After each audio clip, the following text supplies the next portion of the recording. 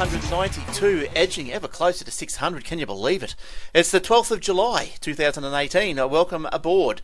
We've got a great show for you this week. We've got heaps of stories, new products coming out that we're going to have a bit of a chat about. I don't know, I've got some personal stories to tell you about. Nothing too intriguing, so settle down. And the other guest hosts have got some stories as well, so we're all having some fun. It's we are brought to you by athwebhosting.com.au for some domain registrations, SSL certificates, some shared hosting goodness. You can push in some WordPress, Joomla or Drupal. Just get in there, couple of clicks, couple of pushes of the keyboard, and you've got a WordPress installed, ready to edit and get yourself up on the internet. You can find us on facebook.com/Aussie Techheads and the youtube.com/Aussie Techheads. Show notes are always at aussietechheads.com.au/podcast. We are on the Twitter at Aussie Techheads, at Glenn Goodman, at Aussie Tech News, hashtag Oz Techheads. Other shows around to look out for: the Aussie Mac Zone, My Tech Opinion, the Aussie Tech Crypto. So if you can get your heads around all of that, you're doing well. And also the Aussie Tech Radio, just punch it up onto your TuneIn Radio app, which is cross-platform, so download it. Or you can go to the AussieTechRadio.com if you want to just play it off the webpage. You can do that too if you want. What you'll find there is 24/7 Aussie podcasts, and they just play back-to-back for the week. New shows are coming up on Friday, so tune in each Friday for the new shows. Just a little round robin sort of thing. All right, cool. Let's have us talk to the other hosts this week, and coming up first is Jordan. How you going, Jordan? Hey mate, how are you? Yeah, good, thanks. What's news with you? Oh, just the usual. Yeah. Just getting through the week as you do, doing what we can. Good stuff. And Joe. Hey Joe, welcome back. Thank you. How you going? Good. What's news with you? Nothing much. That's good. Nice and boring. How's the soccer going? The soccer, it's almost finished. We've got a couple of games to go. We've got the World Cup on Monday night. Yep. And we have the runners-up on the Sunday night. Oh, right. And England's out. England's out. Oh, no. It's not coming home. That's no good. No. France and Croatia at the moment. I was talking to an Englishman today, and I said, it's not coming home, is it? Because, all I've been seeing on Facebook is, it's coming home. And I said to him, she's not coming home, is she? And he goes, well, it's taking the scenic route. It won't be this year, but it'll be maybe another couple of years. So anyway, how long's it got to go, Joe? How many more late nights you got in front of you? Only a couple more now. Like I said, Sunday night, and Monday, the last two nights. Right, okay, that's good. And back to some sleep, back to some normality. Excellent. Yeah. Excellent. Yeah. All right, let's see what we've been up to this week with Story-Wise. But I'll tell you, I think a couple of weeks ago, did I go off on a Telstra rant about my cable being down? I think I might have. Well, anyway, I did have a win. They rang me up and they said, what can we do? And I said, send me one of those modems with the 4G chip in it. And so I came yesterday, I installed it today. And I can't believe though, how hard it is just to activate this device. So these days, I get a cable modem, what they call a cable adapter, which plugs into the cable in the wall. So from the wall, plugs in this cable adapter, which used to be just the modem thing. And then from the cable adapter, you got to Ethernet it into another device, which they call the modem, which is the Wi-Fi part of it. So now you got two devices instead of one. I don't know why they can't just put one device around, but anyway. And then just trying to get that activated, can you believe, took 2 hours. 2 hours to get this thing activated. So it's just crazy. And on the phone for most of it. And it's just, I don't know what they were doing, and just on hold for most of that time. But it's just crazy. But anyway, it's going. So it's all going, and what happens is, so I tested it, and I pulled the cable out of the wall, and the 4G kicked in, took over. So it was really very good, very, very good. So I don't get much speed out of the 4G. It is limited to 6 down, 1 up. But anyway, that's as much as I used to get on the old ADSL. So that's, you take the good with the bad. As long as it doesn't go down, it'll keep my in-house network running, and with at least some internet, so I don't have to hotspot, and the data comes off if I use the 4G data, it comes off my home allowance. So that's a bit of a win-win there. I'm happy with it. Once it's set up, and now that it is set up, all systems go, so that's good. And but did one of you guys have a Telstra story this week? Did someone mention Telstra just before? Yes, I got a Telstra story. All right. Well, while we're talking about them, what's the Telstra story? Okay. Telstra has notified us and said that they're switching on a new network to cope with the growing demands of live sports. All right. That's good. So yeah, apparently what's happening is that there's an extraordinary amount of video consumption being used on the mobile network, and Telstra say that their network has actually grown threefold since 2016. Yeah, right. So when you include things like AFL, NRL, and netball, they're moving all their content over to apps that actually use the live stream.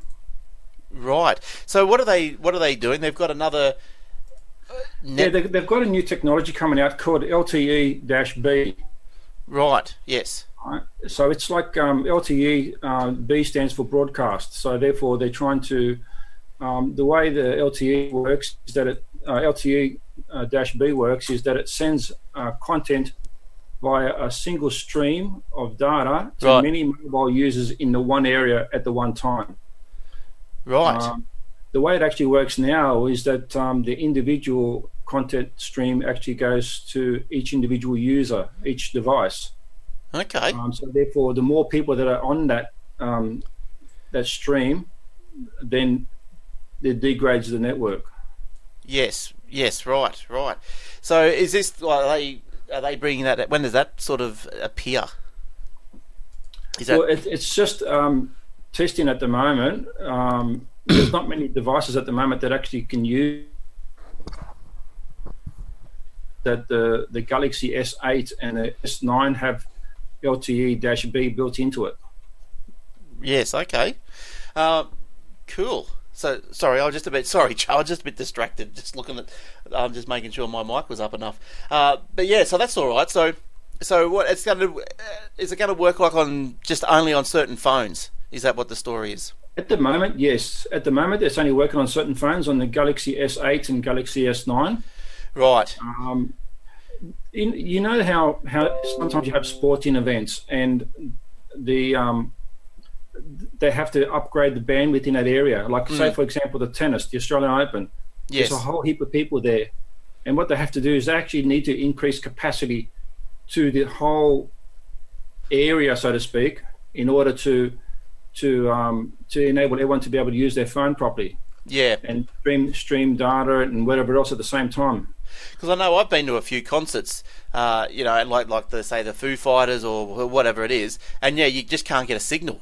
It's just dead. Well, the idea is that if you have one of these LTE-B phones, this new technology that Telstra is bringing out, the idea is that you won't have that problem anymore, because they don't have to stream to each individual device. They just send it to the one area, and then multiple people can actually log onto that device at the same time. Right. And is that just sending the sport down it, or is that just a connection to everything, the whole network? Yeah, it's the whole. It's just to the particular area only. So they'll still use LTE signals, but they're going to introduce a new one called LTE-B. It's like a broadcast. So it's not going to be used all the time. I think it'll be used mostly in special events. Yeah, okay. Well, that sounds pretty good. I guess all the other phones will more than likely start adopting that. As once the network's been built, the phones will follow, I guess. So, yeah, that's cool. That's good stuff.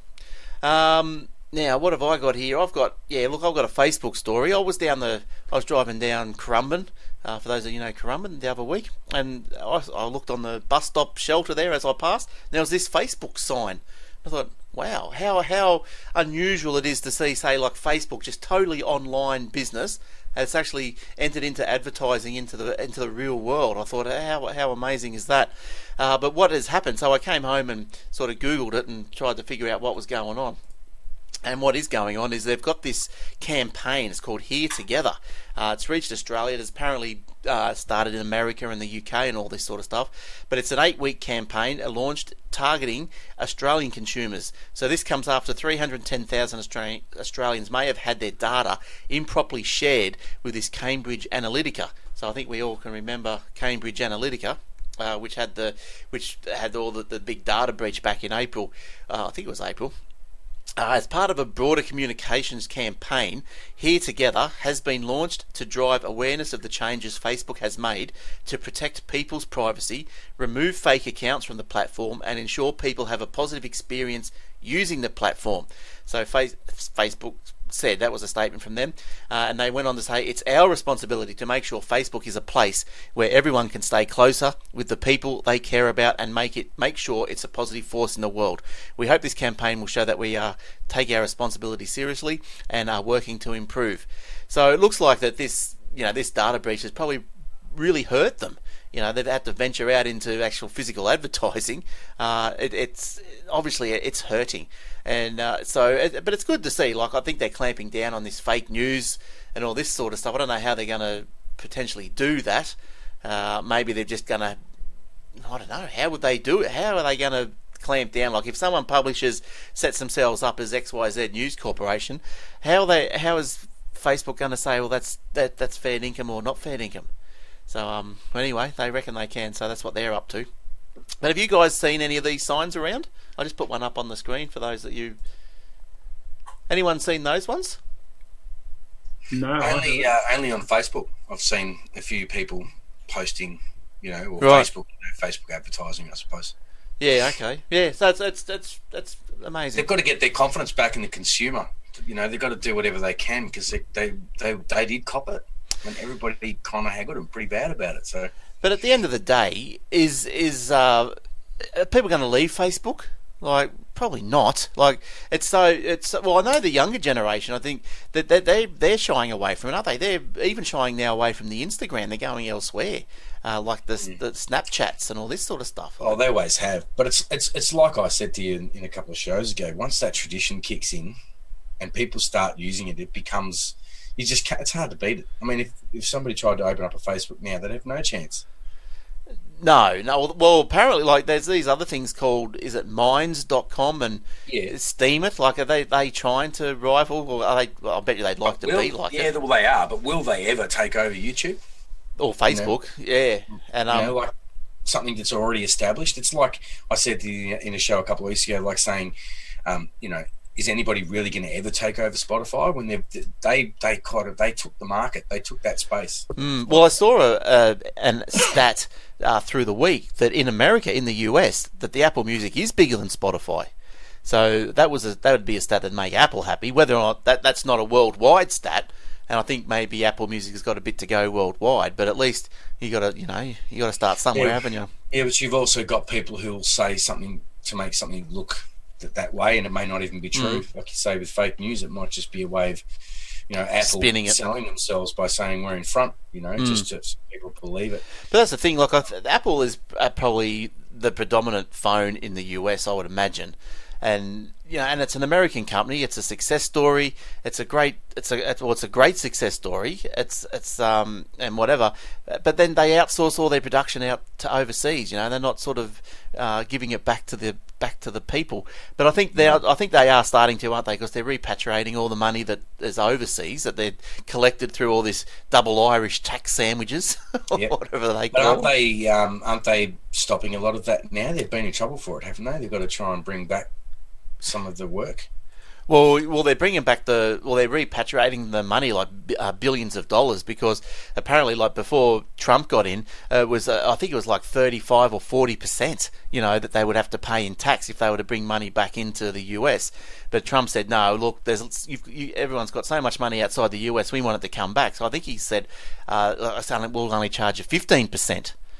So, and now that's made it really attractive for these companies just to bring the money back and hopefully just reinvest it back into the US economy. Well, hopefully for them anyway. But yeah, so that's all good. But how much of it is belief that something is better than something else, and how much of it is accurate? I mean, the stats. If you look at the stats, people can say that Apple's Apple might be the most common phone in the US. I don't know. I've never been there. It's pretty common here in Australia too. But then worldwide, it's not. Android is 80% of the market. Yeah, and I think once you go into China, I don't think Apple's really. I don't know if it's kicking too many goals over there, and not too much in India either. Because it doesn't matter where you buy an Apple, it's still expensive. You know what I mean? It's not because it's not say $1,000 in Australia, but it doesn't equate to the same amount. Equates to the same amount in India, which is just sometimes prohibitive for the Indians. And I don't believe at this current time that they're kicking goals, Apple anyway. I think they're kind of a little bit behind the eight ball at the moment, to be honest.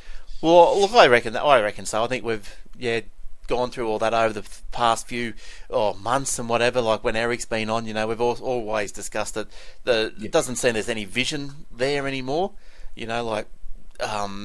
I don't know. I think when about the time when Steve Jobs passed away, there was rumours that he had the plans for an actual Apple TV in the safe, yet to be built, and maybe there was even a prototype going around, but that never sort of eventuated, like an actual TV.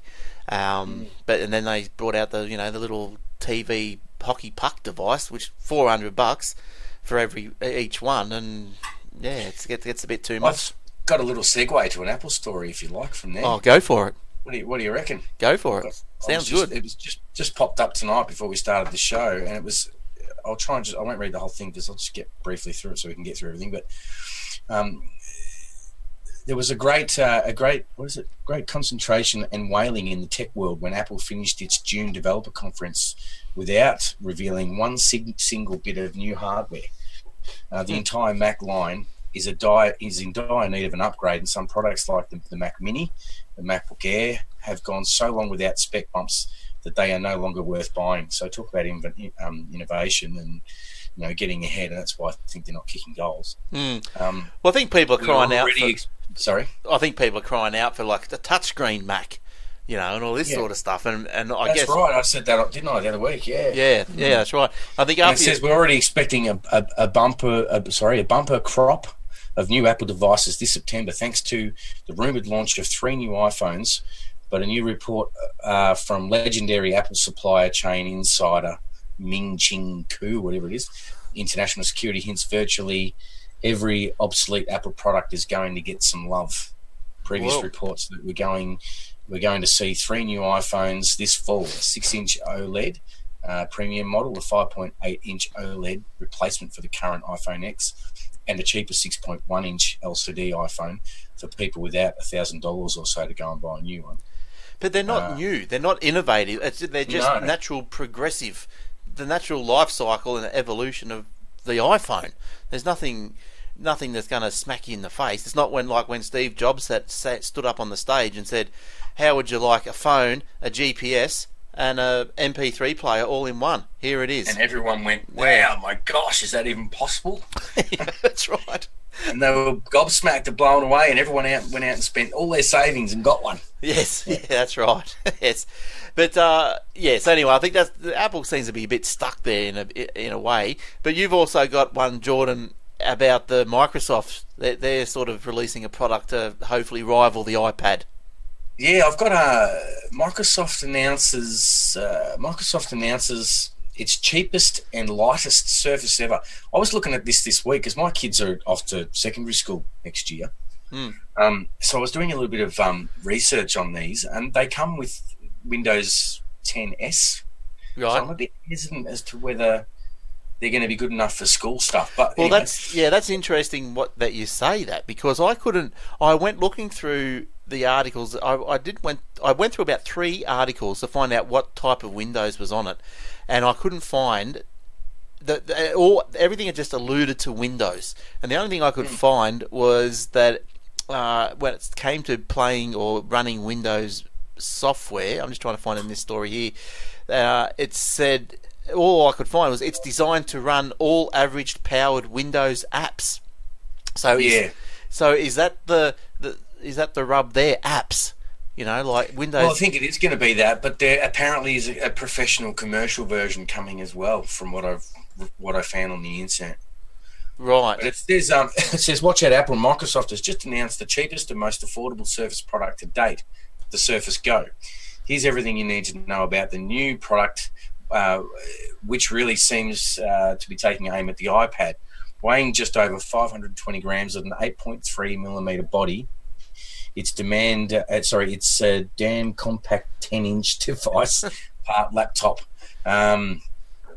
If you go for the optional keyboard as part of it, so it's pretty much the Surface style with that keyboard. It's powered by 7th gen Intel 4415Y, whatever that is. But aren't we up to 8th gen now? Like, why would they throw a 7th? Yeah, well, they put a really small one in.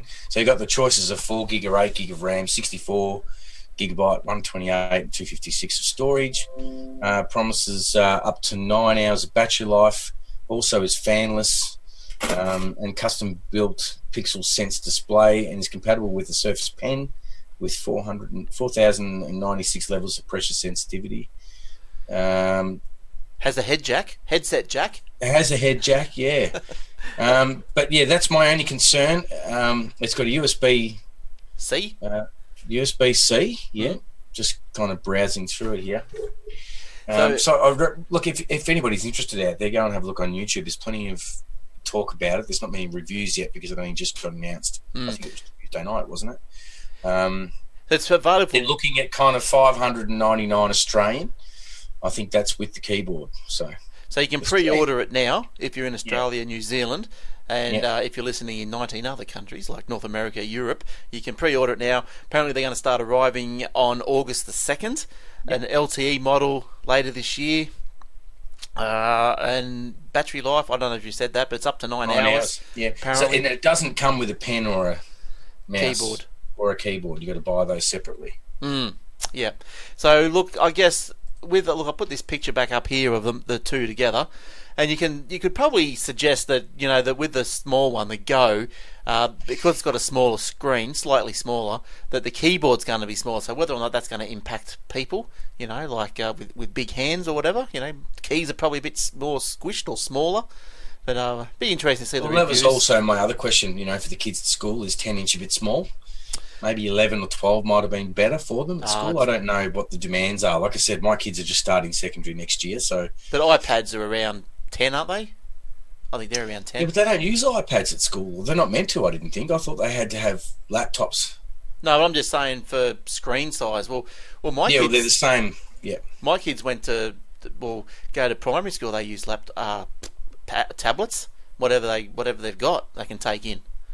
So, they do. I don't know what they do on them, but you have to buy a couple of apps, and I think they're cross-platform as well.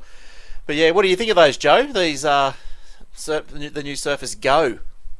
Any thoughts? I reckon they're a great idea. It's a long time coming. They should have put out something like this a long time ago. Yes, yeah. Look, would you call it a drawback if it doesn't run Windows software, just runs certain apps from the App Store, which maybe it sounds like it's going to. Well, there is the option apparently. I'm not sure how full on that option is. I remember when the Surface laptop came out with 10S on it, they gave everybody the option. I think it was like $50 or $100 to upgrade to Windows 10 Pro, but I don't know how that works with this model. I remember reading somewhere it was going to run a different type of operating system. Did I remember that? Is that right? Yeah, the S. Yeah, if it's the S, that means it'll only run the stuff out of the store. So it goes. I'm just trying to look. I'm just trying to look here now to see if I can find out exactly what it's going to run. Then it rethinks Windows tablets. See, it doesn't. PC World. Let's have a look in PC World. See if there's not much information around because it's so new. Yeah. So I know there was one around that only ran certain apps out of the store. And it wouldn't run just normal. You couldn't just buy a CD and. Well, that was the RT version originally. Would only run apps out of the store, and then they kind of got rid of that. And there's a few people stuck with, I think, versions of Windows 8 and stuff that can't even get Windows 10. But then there was Windows S that came out with the Windows laptop that came out about a year or so ago. Yeah. So you think it is Windows S? Is that right? Or let me just Google search. It is. I did find information on the internet about that. Yeah. Oh, let's have a look. I actually thought it was something else. They were running a special. Oh no, I'm thinking of something. I'm thinking of maybe Google. Google's running something, another different type of OS. No, don't worry about that. Yeah, so it says blah blah blah, choice and flexibility.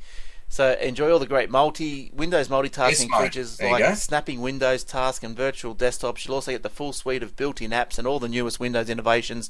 3D Paint, Windows Ink, Windows Hello for the fast password-free sign-on. It just said that there, S mode. Yeah. As the title of that paragraph you were just reading, S mode. Yeah, but it's still it's Windows in S mode. That's what Windows S is. Yeah, startups are quick and S mode is built to keep them away with Microsoft. But it doesn't, like, it's not clear, is it? It doesn't say in Windows S mode you cannot run stuff you download off the internet. No, it does. If you look up Windows S, that's the standard. Default browser Edge. There you go, Jordan. Yeah, and the default browser is Edge. Yep. Yeah, unreal. All right, cool. Yeah, sort of. That's the Windows, the Surface Go. I don't know. Would I buy one? It's as fast. Didn't they say it's as fast as the Surface 3? I don't know. I don't know what the comparison is to a Surface 3 and that. But would you buy one? That's what it comes down to. I reckon I'd come pretty close if it can do the Windows 32 apps, which I think S can do. Some of the 32. I'm not 100% sure. I did read something about it. It's not completely restricted, but it is pretty well restricted. But for good, basic iPad replacement use, yeah, for sure. What about you, Joe? Would you buy one? Yeah, I'd actually buy one. Yeah, I'd want to see more about this Windows. I'd like to, if I'm going to spend $600 like that, I'd have to make sure I could hook into my network, do some Windows-y things. I think I just don't want it to be half disabled, but that might be just me. I did have an iPhone for quite some time, so I was used to getting retarded operational functionality. Yeah, well, I think I'm over it. I think it's a bit like the smartwatch. I get so frustrated with smartwatches because everybody's trying to cram in as much as they possibly can into smartwatches when all I ever wanted was just a smartwatch that could give me notifications and show me text messages and the time. Don't need games, don't need all the extra stuff, just notifications and the time. And it's the same with iPads and stuff. I think people with a Windows tablet, I think they expect more than they need. If you really want to do Windowsy things, wouldn't you be better off to get on your big ballsy computer and go and do it properly? Well, do good video editing and run a podcast show or something. You're not going to do it from one of these iPads. Well, to be totally honest, I've got a Lenovo laptop that you can bend it back around over itself, so it becomes like a tablet. A bit heavy to be carrying it around like a tablet all day, but look, I don't use it like that. I'm always using it as a laptop. It's just easy. I like keyboards. I like the keyboard. I don't know. Maybe that's just me. And I like desktop computers that you can do because you got so much real estate on your screens. You're not just confined to such a little space where you got to keep zooming in and out and yeah. I like. I'm the same. I'm not going to sit on there and do some photoshopping or something on a 10-inch.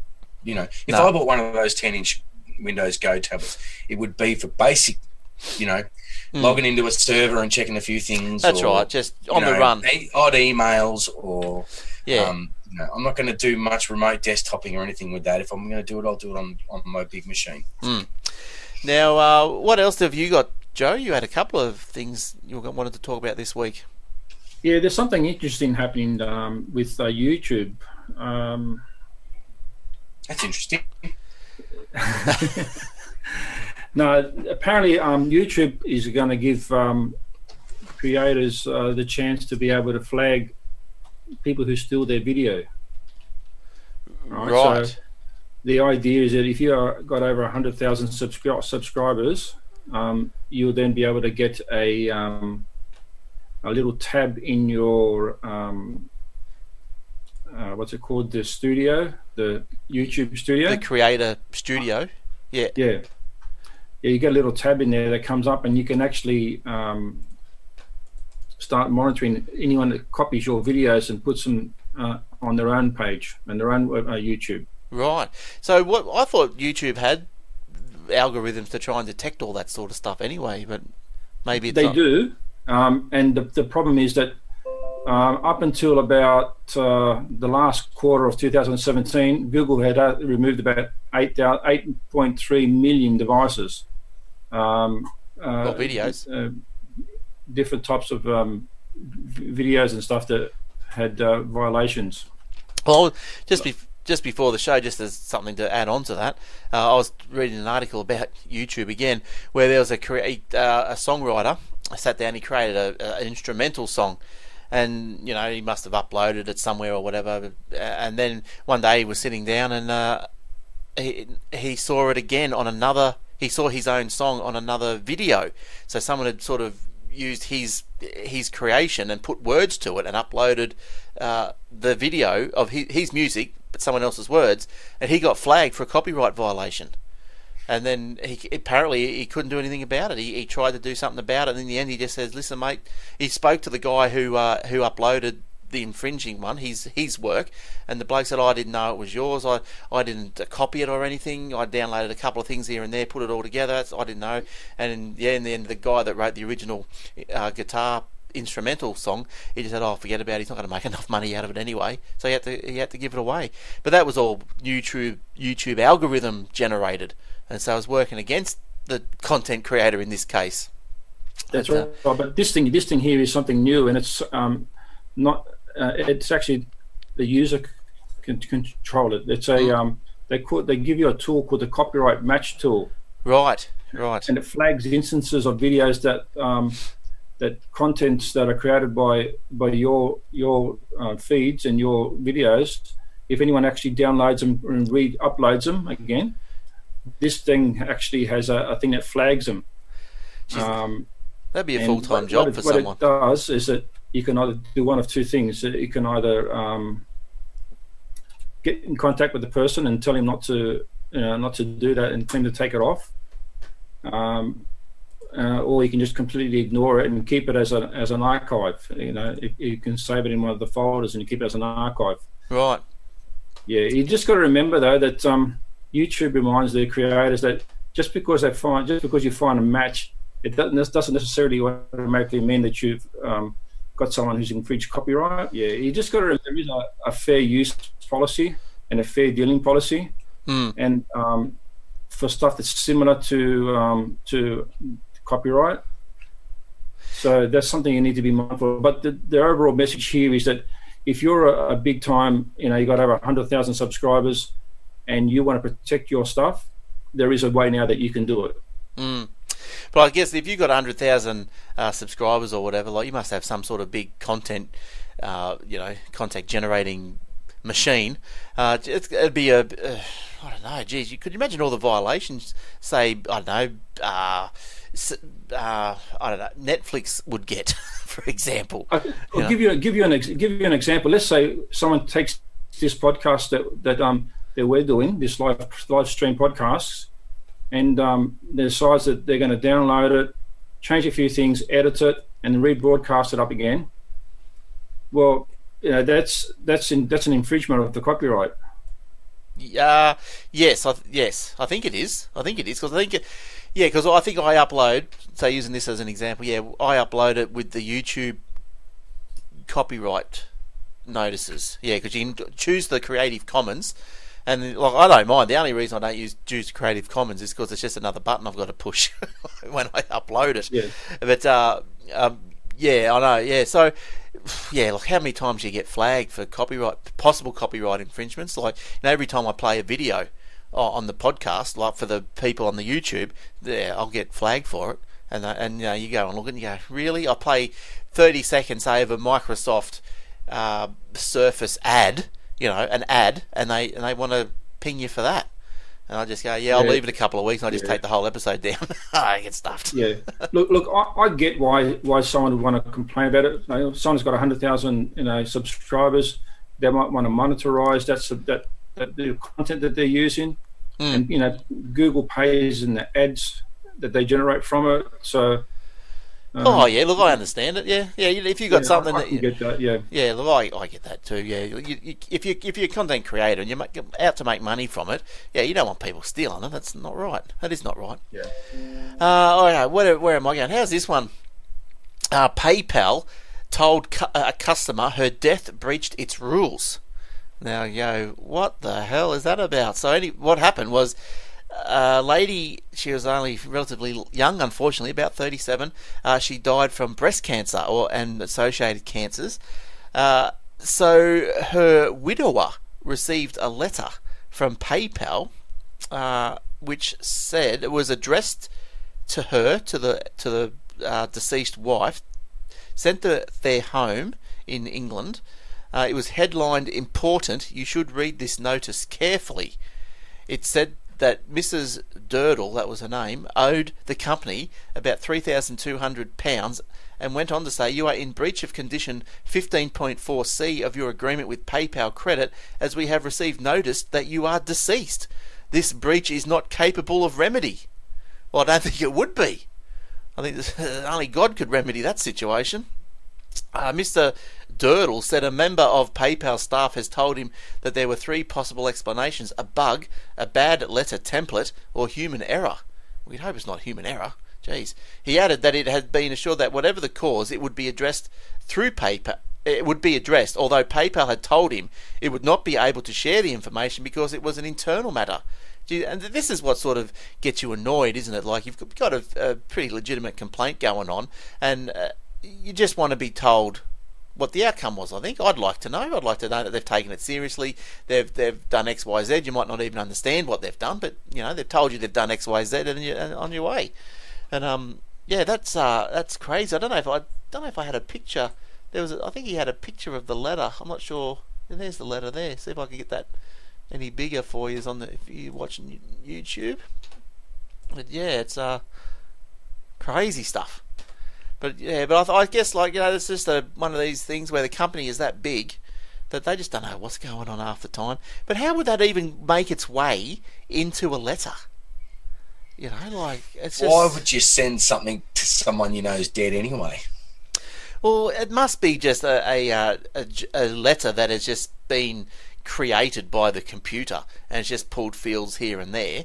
But you would think that once someone has died, that and PayPal had been notified of it, which they had been by the husband, that you think that there'd be some sort of thing there. Say, okay, if it's flagged as deceased, how about no more letters are sent to this person? That's it. End of story. That's just nothing's going to happen anymore. It's finished. The end of the story's finished. Well, they're not going to get their money, are they? I think that kind of gets closed up with the estate when. Yeah, well, I guess if it was maybe a larger amount of money, and maybe if the letter wasn't sent, but in this instance, yeah, PayPal said they've written it off. But I can understand, if it was owed, whatever, 10,000, whatever, £3,000, that's about say $6,000. I don't know. You could go after that. I wouldn't have a problem in say people going after it. But there's a problem when they're sending letters saying that, you're deceased, so you're in breach of conditions and everything. It's a bit insensitive, that's all. So the only way to get your debt wiped is to die. You could try it. That's why people run themselves into walls and off bridges trying to get rid of debts, I think. Sometimes. All right. I kind of read an article, really strange article. I couldn't believe it. It's probably not very tech related, but there was some shop, I don't know if it's true, opened up a cannibalism shop or something. Opened up a cannibalistic shop somewhere in Queensland or something like that. And it's like you could sell your body and for a certain amount of dollars, and then after you die, you take the money and you give it to your family, but your body gets chopped up. Gets chopped up and sold as a meal to these people. What? Yeah, couldn't think of anything worse. But apparently they pay big dollars for a meal. So you have to get there. Apparently pretty fast. They do it in other countries. I don't know how true it was. I remember reading it years ago, or a year or so ago, about how one opened up in Queensland or something. Someone got the rights to open it. They weren't allowed to, but they got approved somehow. They got approved. legal sources or something. Unless it was another one of those fake Facebook news. You might have been on the fake site. It's a pretty good story, though, I thought so. Yeah. But if you want to make some money to leave for your family, maybe you could look into that. Jeez. Pay out your debts when you go. Oh, no. Oh, I've never heard of something like that before. Imagine look that. It up. Apparently, it's apparently from what that ad said is that there are places in the world that do it. I'm going to Google cannibalise after death. Hang on, after. It's apparently it's Queensland. It's a legal thing if the person, agrees to it. Obviously, it's probably on the black market anyway. But apparently, it can be legal if there's someone's got it through on a legal basis somehow. I don't know. Maybe it's wrong. I can't see nothing. Yeah, it's a side venture for the funeral directors. Chops up the body, and in comes just a couple of bricks into the coffin. Yeah, he's all right. I can't see that there were things in Queensland. I can't see nothing. It was a while ago. I couldn't tell you where the article was. I don't even remember whether it was Facebook. I thought it was in the news. I thought it wasn't Facebook, but if you can, because I was shocked. I was like, "What?" Well, here we go. Here we go. If you cannibalise a person with an illness, will you get sick?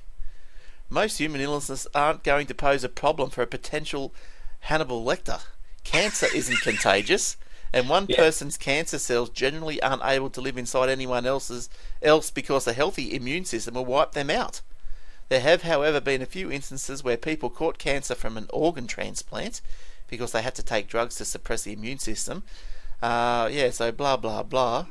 But yeah, I would if you're worried about getting a disease from eating someone, then don't eat them. If you just Google pay for a human meal and see what it comes up as. Oh God, that's going a bit extreme now, don't you think? Then you'll find out about these shops that they're legal. Apparently, it's in their will. There's nothing I can't find. I can't find anything. It was in Queensland. Oh, stop it.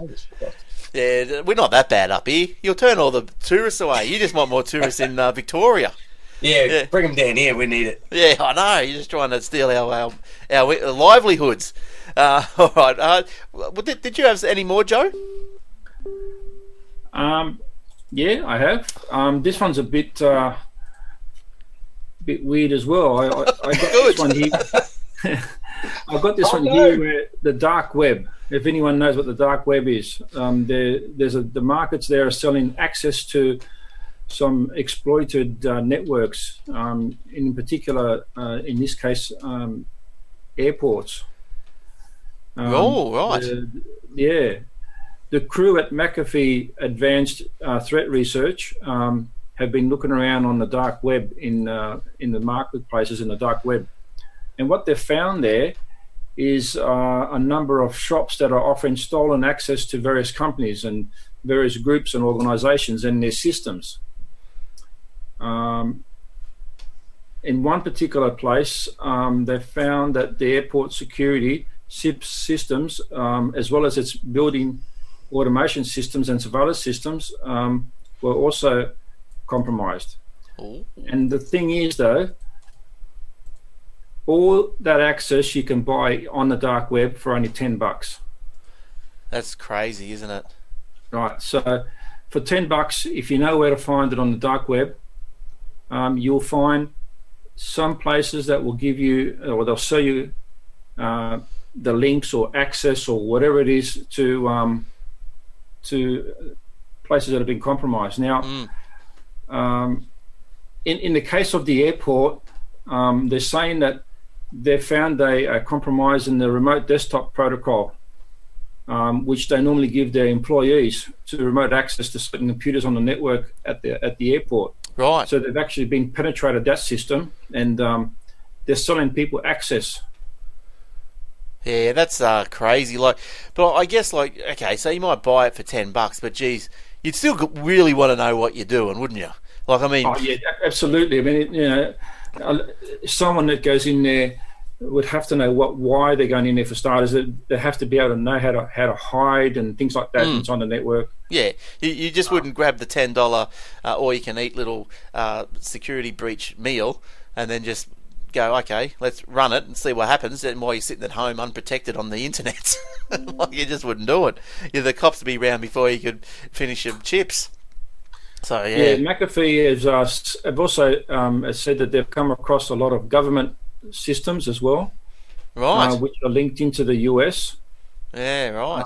As well as a whole heap of healthcare institutions as well. Mm. So apparently they've come across all these different links and all these different access methods and so forth. And you can get it all down on the dark web if you know how to get into the dark web, because obviously you just can't use Google to find the dark web. You need to go a bit deeper than that. Yeah. Look, I think look, I mentioned this one before, but if you want to hear a good story about the dark web or the Silk Road, which lives, I think it lived, I don't know if it still lives, but it did live on the dark web. There's a podcast case file, and there's a 3-part series called Silk Road, and geez, it's one of the best little listens that I've ever listened to. I just got me in, it's just so enthralling, and you just got to keep listening. It's really, really good, and it's 3 versions, so they've all been published. So you can binge listen all 3 episodes if you want to. But yeah, it's really good. The case file is the podcast, and I think it's cool. You might want to put that in the notes, because I'd want to have a look at that myself actually. Yeah, and it goes from how the Silk Road was from inception, created, maintained, grew, and then finally, busted. And some of the things along the line that it led to its downfall was quite luck. Not lucky for the person who created it, but just luck for the government, luck for the FBI. It's really good, Joe. Yeah, have a listen to it. Case file podcast. Yeah, if you can send it along to me, that'd be great. Yeah, or just search it up in iTunes. Do you use iTunes? No, I don't use iTunes. What do you use? Do you use a podcasty thing? I do use a podcast. Yeah. Yeah, just podcast app. Yeah. I don't know if I can send it to you because it's a podcast, but just search for case file. I'll just leave it in the show notes or something like that, somewhere I can just look up the name. Yeah, all right, no worries. Yeah, so McAfee have said that for security reasons, they're not naming the airport or any of the other places that they've actually found that were compromised. No, but they actually have told them. They've told each and every one of them that there is a breach in their network. And so we don't know whether they've fixed them or not yet, but hopefully so, they have. Yeah, just be aware of that. That's really crazy. I mean, all the stuff you can find down on the dark web. Yeah, and look, you might think that this is really dangerous or whatever, but you don't know even that these little things could just be put there by the feds. They go, oh yeah, well here's a breach. Let's see who buys it. And then we'll just check them out. But yeah, because if you're able to access the dark web, the law enforcement's able to too. It's a very murky place apparently. I've never gone into it.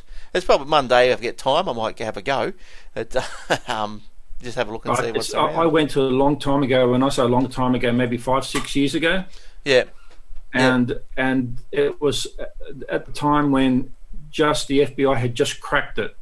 Right, so I went in around about that time, and when that came up on the news saying that the FBI had cracked it, and the whole dark web was would have been about the time when the Silk Road was compromised as well. Yeah, okay. So ever since then, I just never been back in there. Yeah, right. Yeah, it's a nasty place, a murky, muddy place. Jordan, you got any more that you want to talk about? Hello? No. I think you're muted. I'm here. I'm here. Sorry. Yeah. I'm trying to get my mouse to click in 2 places at once. It's this one. This is an interesting one. Put a bit of a spin on. We've been talking about this Fortnite over the last few episodes because my boy's been wanting to play it, and I keep asking people out there if it's brutal or not. Oh yes. Everybody's like, "Oh, it's not brutal," and I've downloaded it. It's free. I didn't even realise on the internet. You can just get it from their website and the kids can play it straight up. But a primary school in the UK has banned its students from doing the popular floss dance, which is from that game, due to its association with a violent and addictive video game. Right. The administration at, Lafcrom, I don't know what it is, Lafcrom Junior School has in Devon recently sent a notice home to parents explaining that the dance moves from the video game Fortnite had been used in a gang-like way in the schoolyard to surround and intimidate children. And we want our school to be one in which human beings treat each other with kindness and appreciation, wrote the teacher.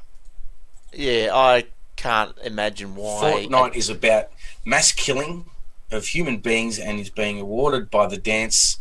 Fortnite is about mass killing of other human beings and is being awarded by a dance of celebration if you are successful. She continued adding to her thing. Okay, so what about the mass killing of space invaders? She doesn't care about that. She probably would have played that when she was growing up. You know, she doesn't. Well, that's right, but is there a dance that goes with Space Invaders that the kids can use to dance around the other kids and stir them up? I used to do a little jig when I finished a screen. I'm sure you did. Look, it's just retarded. I don't know why. It just says that Fortnite is extremely addictive and playing violent games is associated with real-life aggressive behaviour and mental illness issues. Fortnite is a safeguarding concern and will be logged as such. I had concerns before I even saw it. I saw it. I watched videos and stuff before I let the kids play it. And look, it's just it's a what is it, like they call it a first-person shooter. It's not. Well, yes, you are shooting graphics that resemble people, yes, but you're not. It's not like, say, they're actually like pretty close photographic matches of a person, and you're blowing their head off and the blood oozes out and the guts spews back out through their neck because their head's been chopped off. There's nothing like that. It's just you shoot someone, they explode and they go. That's it. The pixels. I think it's the addiction of it is what I was saying on Current Affair, or what it was, whatever it was a few weeks back. It was more about the addiction of it, wasn't it? It wasn't so much about the violence in the game. Yeah, but I suppose back to doing a dance, like, who cares? I just don't think that's a big problem. Look, maybe people are addicted to the game. Look, I know my kids, they just want to play it all day long, but you just kick them off. You can tell them to get outside. That's right. Go and play. Do you know how many kids probably actually do those dances at school and stuff that have never even played the game? Yeah, I've done the dance. I've tried to do it. I do the floss dance. Just a trendy dance move because of that game. It's not. Yeah. It's the dance isn't nothing wrong. We went roller skating this afternoon. They're all doing it around the roller skating rink while they were skating. Yeah, I thought I had the dance down pat, but apparently I don't. So look, I'll see if I can find it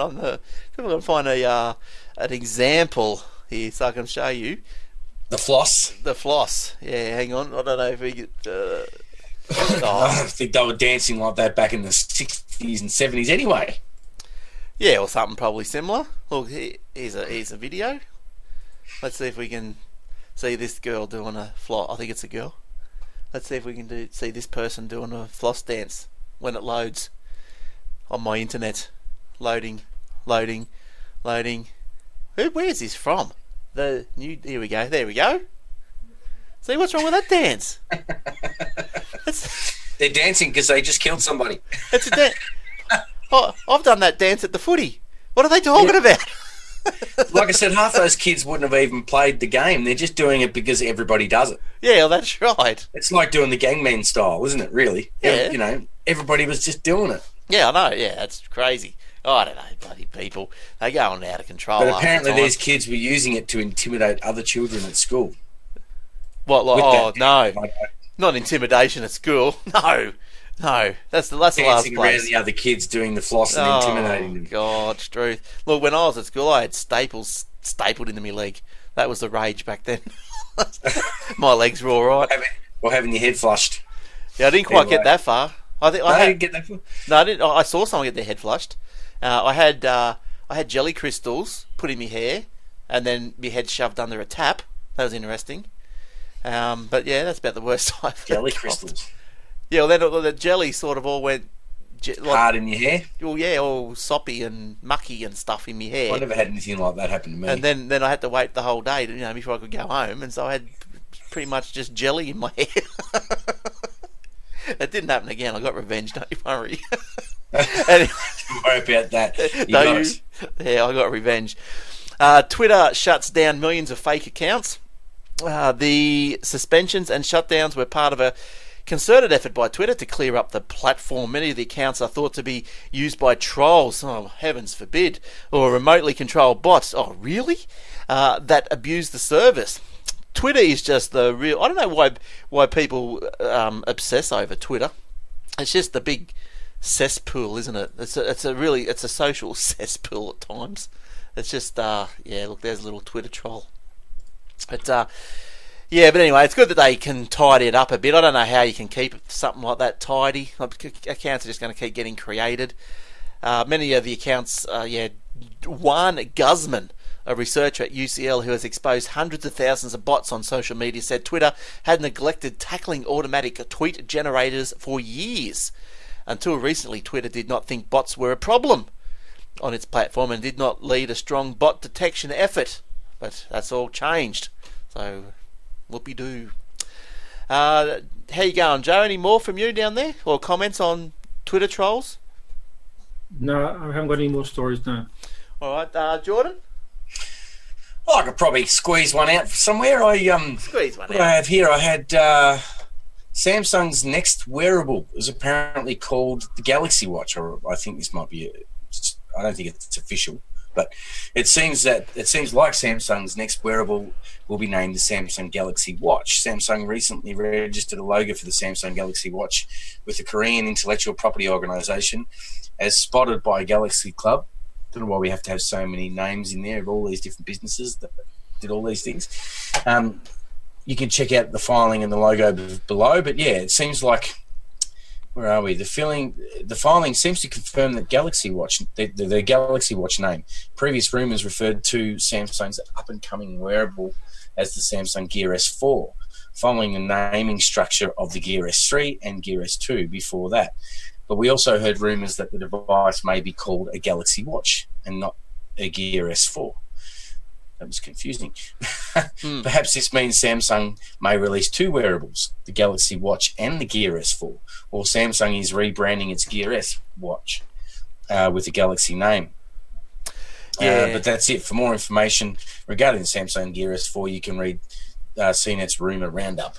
Look, I don't even miss a watch. I remember walking out of employment quite some years ago, took the watch off and never put it back on.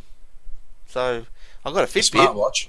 No, just a watch. You don't need them now. You got a phone. You got time on the phone. But that's what I was saying before about having a watch that just gives me notifications and the time. I don't need games and videos and backgrounds and and I don't even need that. You can, I think that they took the watch too far and everybody wants too much and But mine, I've got the Galaxy Gear S 3, I think it is. Yep. With the which is the classic version. I don't know if you can see that there. Oh, nice, yeah.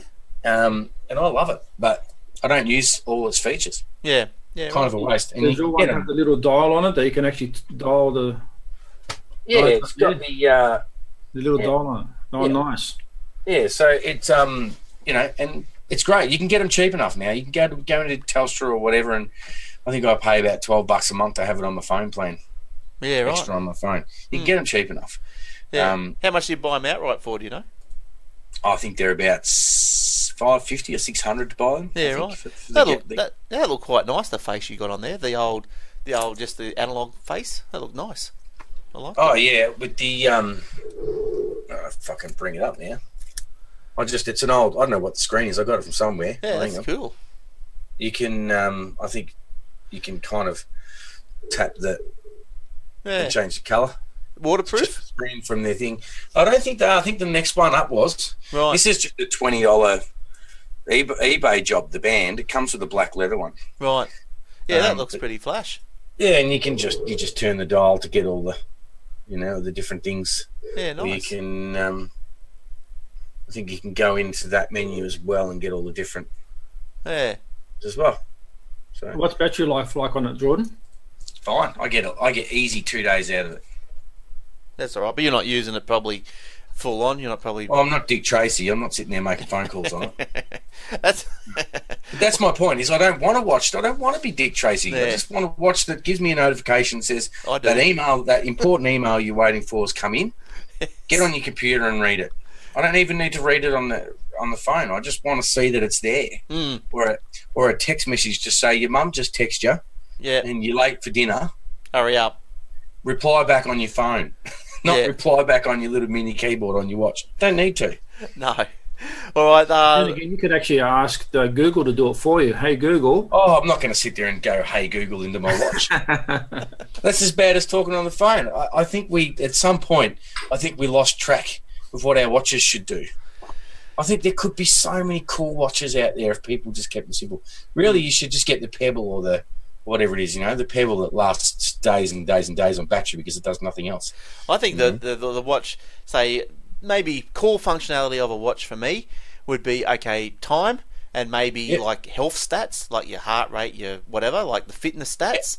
The basics. Yeah, I can't see what else I'd be wanting to do. Maybe if it was waterproof, yes, then I'd say yes, let it make calls and everything. If it's waterproof, then you can go out swimming with it. You could be Dick Tracy out the back of a few sets down at Kira. You're not going to talk to people while you're out swimming on the phone, are you?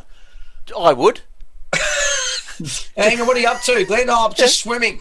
Yeah, just because I could, I would. I'd go. Don't text and swim. You might run over someone, swim over someone. I'd ring you, Jordan. I'd go, Jordan, guess where I am? I'm just under the water. Yes. Say hello to my fish. They say that the amount of times people pull a phone out of their pocket to view the time is incredible. Yeah, I do that. Yeah. Yep. So if you didn't have to pull your phone out of your pocket all the time just to view the time, you'd probably save battery life on your phone. Another good reason why I would have it, Jordan, is while you're driving along and you get a message coming up on your phone, you can't actually pick up your phone, obviously, because of the laws. So you just quickly glimpse over your watch. Oh, yeah, that's so-and-so, that could wait. Or that's, oh, no, I've got to pull over and talk to that person and just ring them up. That's what I'm saying. Just notifications. You don't need to sit there and go, shit, I'm driving, I better reply back. I don't even want a hands-free kit on there so I can talk to people while I'm driving. There's a hands-free kit in my car. I'd just like to have just a notification. Just says, hey, man, Joe Blow just texted you. Wants to see you later on today. Let him know. And you're like, cool. When I finish driving, I'll get off on the side of the road and text him back. Now, if I had a phone that rang people, I'd be ringing into the Hong Kong Stock Exchange and I'd throw $20 and buy some Xiaomi shares.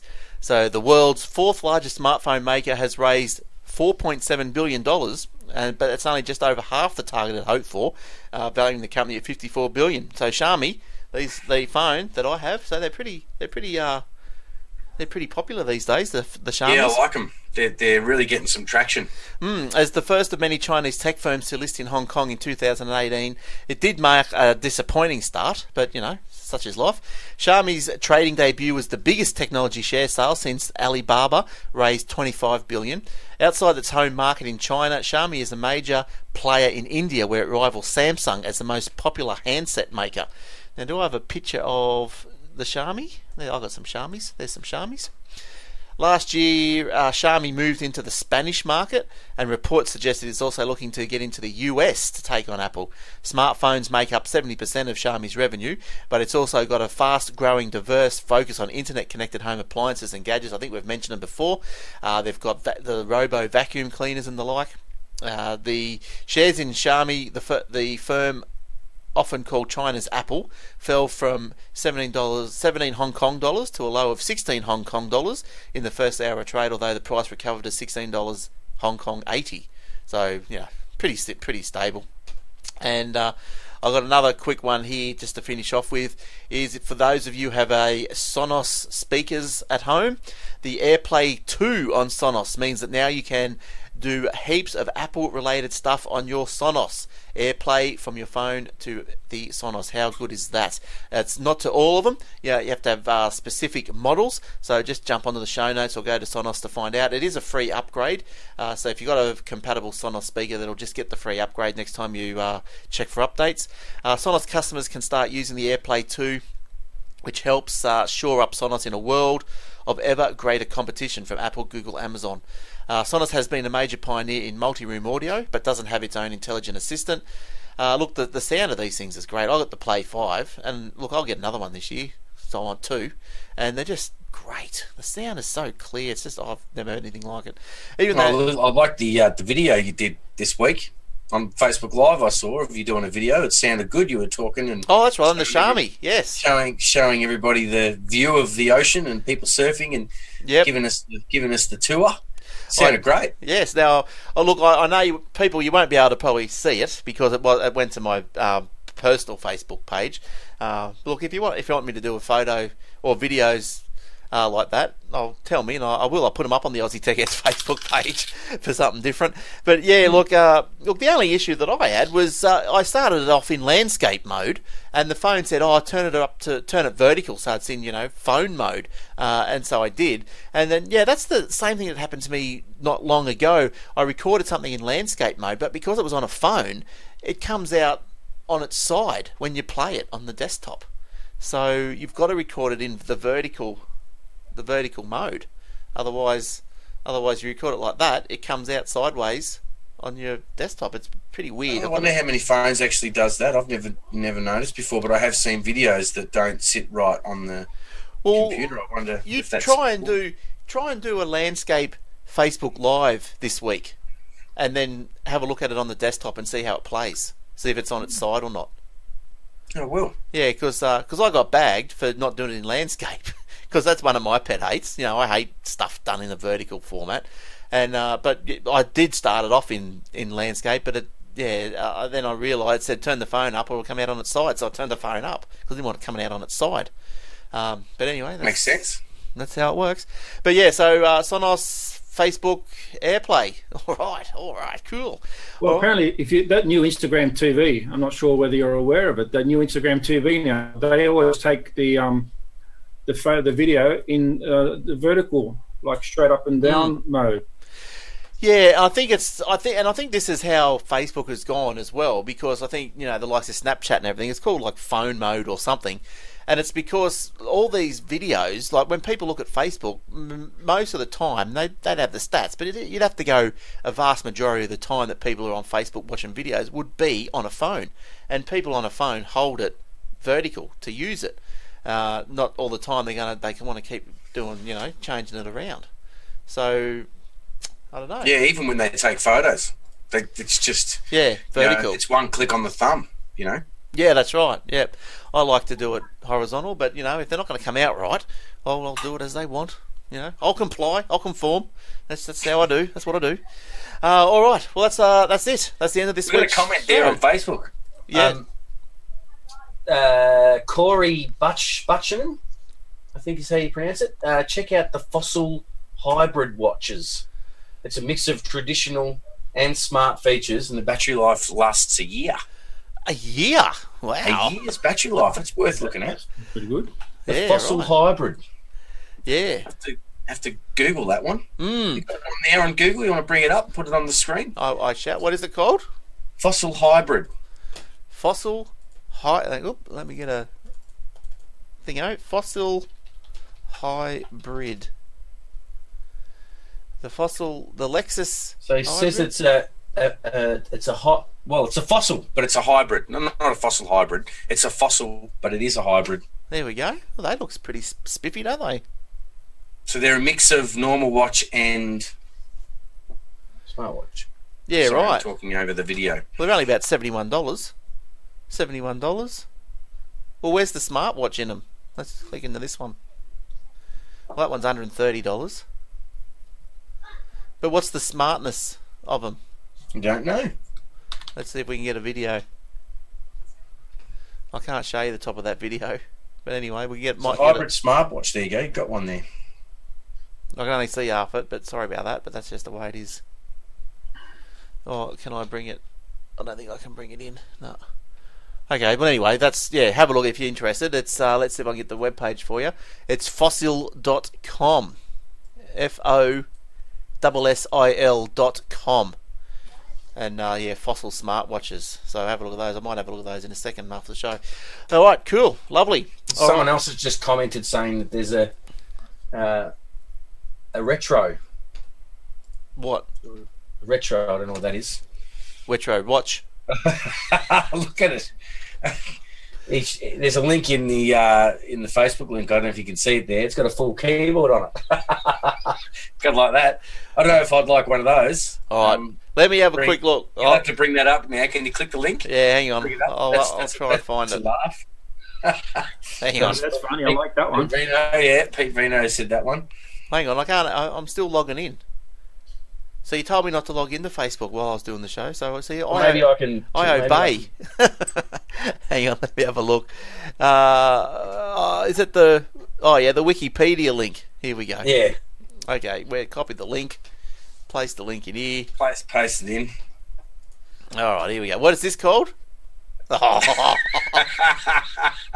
You're kidding.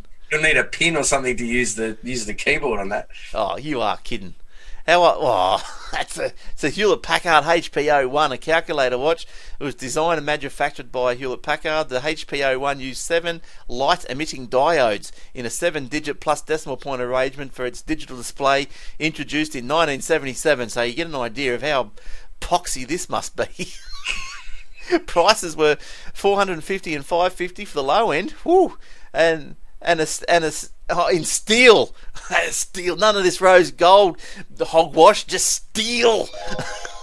Oh, can I have the steel one, please? Oh, yes. HP sold a battery replacement kit that allowed the customer to change the batteries themselves. That's handy. The watch used 2 batteries for the display and 1 for the processor. It also comes with a ballpoint pen with a stylus on the rear end. Most of the 28 buttons on the HP-01 are recessed. So it's got the 0 to 1 and a few little other characters in recessed buttons on the face of the watch. Oh my God, you have to have a look at this. It's in Wikipedia. It's a Hewlett-Packard HP-01. Go and have a look at that rubbish. Yeah, you'll have to put that in the show notes. That's a classic, literally. Yeah. So what have we got? The HP-01 is unique not only as the only Hewlett-Packard watch, but due to these unique features, data type for time, date and time interval, and the ability to perform mathematics on these data types, a stopwatch that allows the stopwatch time to be multiplied or divided by a constant. The HP-01 is Hewlett-Packard's first algebraic calculator. Prior to the HP-01, all HP calculators used reversed Polish notation. Some later calculators use a mixture of both. How good is that? Right, I will put that in the show notes for you to go and have a look at that piece of rubbish. Good stuff. That's good to end the show on a bit of a laugh, because that's what that watch is. That's crap. That's a perler. Absolutely. That is crap. Well done, Pete, for that. That just good stuff. Put us on a high note for the end of the show. Great. Yes. All right, cool. Okay, that's it. So thanks. I don't know what happened to Joe. He looks like he's disappeared. Oh, Joe's gone. He did go. Oh, well. Well, Joe says his goodbyes. You can catch him at Joe... what is his page?Eo the Gadgets Man. Let me have a quick look. Make sure that's... Did you hook him up with the YouTube link? I did. So, Eo the Gadgetsman.com. I think that's what it is. EoTheGadgetsMan.com. Is that him? Yeah, there he is. So, yeah. So, EoTheGadgetsMan.com. If you want his YouTube page, he's looking for subscribers. Hopefully you can find him. It's EoTheGadgetsMan.com/YouTube. I did this redirect. Let's hope it works. Put me on the spotty. Oh, look at that. Beautiful. So EoTheGadgetsMan.com/YouTube for his YouTube. And Jordan, you can catch his songs. Just search up Jordan singing and you'll find some. Thanks, mate. No worries. Thanks, mate. That's lightningcrashes.com's my tribute show. It's been a while since I had a gig, so if you want to book it, book it. All right. You might be able to share a stage with Knowlesy. You know, learn a few ways of entertaining the crowd. Funnily enough, my drummer's name is Noel, so that works. Right. You see Knowlesy going off at the person in the crowd? He went nuts. Someone threw a pot at him or something. Yeah, I don't blame Knowlesy. Good luck to him. You know, you can't go throwing full cans of beers at people. Why go to the concert in the first place if you're not going to go there and enjoy it? Well, there's Knowlesy. I had a mate years ago, long before I started doing any DJing or bands or anything. I was a karaoke host, believe it or not, years ago. And I heard stories of this other karaoke host who worked for the same company I was working for at the time. He went to a gig, and it was at a football club, and they gaffer taped him to a light tree and threw stubbies at him and took over the karaoke console. Can you believe it? How nasty people can be. Yeah, it's rubbish, isn't it? But they took over his microphone and karaoke and discs and everything, and kind of gaffer taped him to a light tree and said, "Nah, we're doing it." Yeah, right. Oh, nice. But yeah, you see some crazy things. People get a bit crazy with a few drinks. But he got a bit full on. But any exposure is good exposure. Well, yeah, I guess so. All right, we better get out of it. So Joe didn't come back. We'll find out what happened to him next week. His internet might have dropped. He'll appear in the last few minutes before we go. All right, well, thanks for coming in, Jordan. It's been another good week, good show. Thanks very much. No worries. And thanks for listening. Thanks for downloading. Get us on the YouTube. Don't forget the Aussie Tech Radio. Get us on iTunes, wherever you want. Wherever you want. You can get them on. The video is also on iTunes if you want the video. I don't know if look, if you want the video RSS feed, email me and I'll give it to you. But it is through the iTunes. Joe's just messaged he's lost the internet for some reason, so he says goodbye, so that's alright. So we'll say goodbye also. So we'll see you guys next week. Thanks for listening, thanks for watching and downloading. We appreciate it very much, and have a good week. Go the Sharkies. New South Wales won the series. Bad luck about the third game, but anyway, there's always next year. So go the Sharkies. See you, Jordan. See you guys. See everyone. See you, mate. Have a good weekend. Bye-bye.